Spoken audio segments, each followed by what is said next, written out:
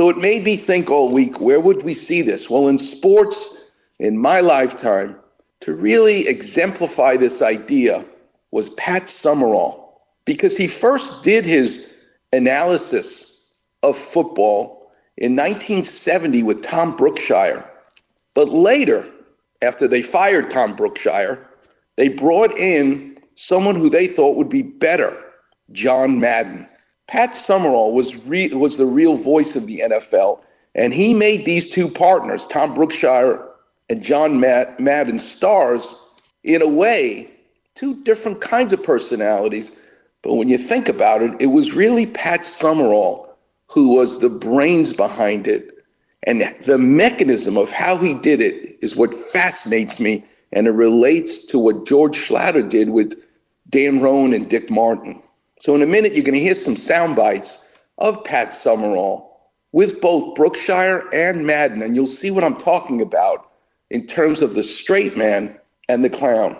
Well, where else in art can we hear and feel the ultimate two-man comedy team?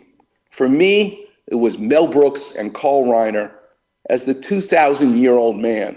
And you're going to hear in full effect how Carl Reiner, the straight man, tees up Mel Brooks. But it's so key to have the right straight man to make that comedian oh so funny. These short bursts of teeing up Mel Brooks, it's priceless. And in a minute, you're going to hear the best straight man and comedian in the 2,000-year-old man. So Pat Summerall, he ultimately became such a good straight man when he called 49ers games, when the great Bill Walsh was the coach, Joe Montana, the quarterback, Jerry Rice. It got to the point, when you'll hear this, where Pat Summerall calling the game, like Vince Scully calling that great Kirk Gibson home run, letting the crowd roar, let you hear it as a fan, the crowd roar, knowing when not to say much. That's what Pat Summerall did. That's what a straight man does. Few words. You'll hear Pat Summerall say for a touchdown, Montana, Rice, touchdown. Just 3 words, as opposed to another commentator giving you all this noise of them speaking. Not Pat Summerall. He was the best in the business. In surgery, yes, I looked hard in my life in surgery of where you had that light and shadow, straight man and comedian. And for me, it was Dr. Curlin and Dr. Job. This two-man team revolutionized the world of sports. But many of you don't know that Dr. Curlin did not operate. He's the most famous surgeon who wasn't in the operating room because he had ankylosing spondylitis, a crippling disease. But he was the best at taking a history and making a diagnosis. The best with his hands was the surgeon, Dr. Job, Frank Job. And they teamed up. This great doctor who could take a history, do an exam, make a diagnosis, and then you had Dr. Frank Job do the surgery. It was an awesome combination, giving you light and shadow.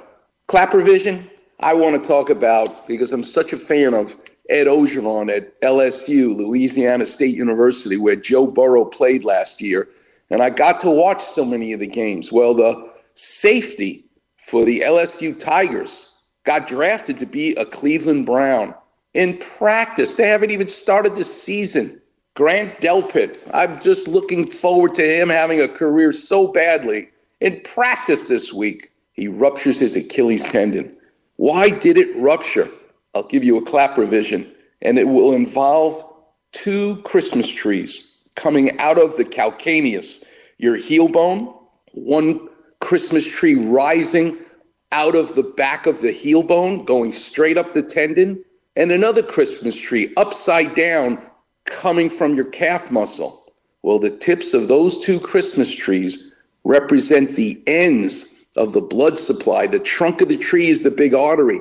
The branches are the smaller artery. The leaves are the tiny little capillaries. But there's a spot 2 inches above where the Achilles tendon attaches to the calcaneus, the heel bone. We call it a watershed, where the circulation of those 2 tips of the Christmas trees barely meet.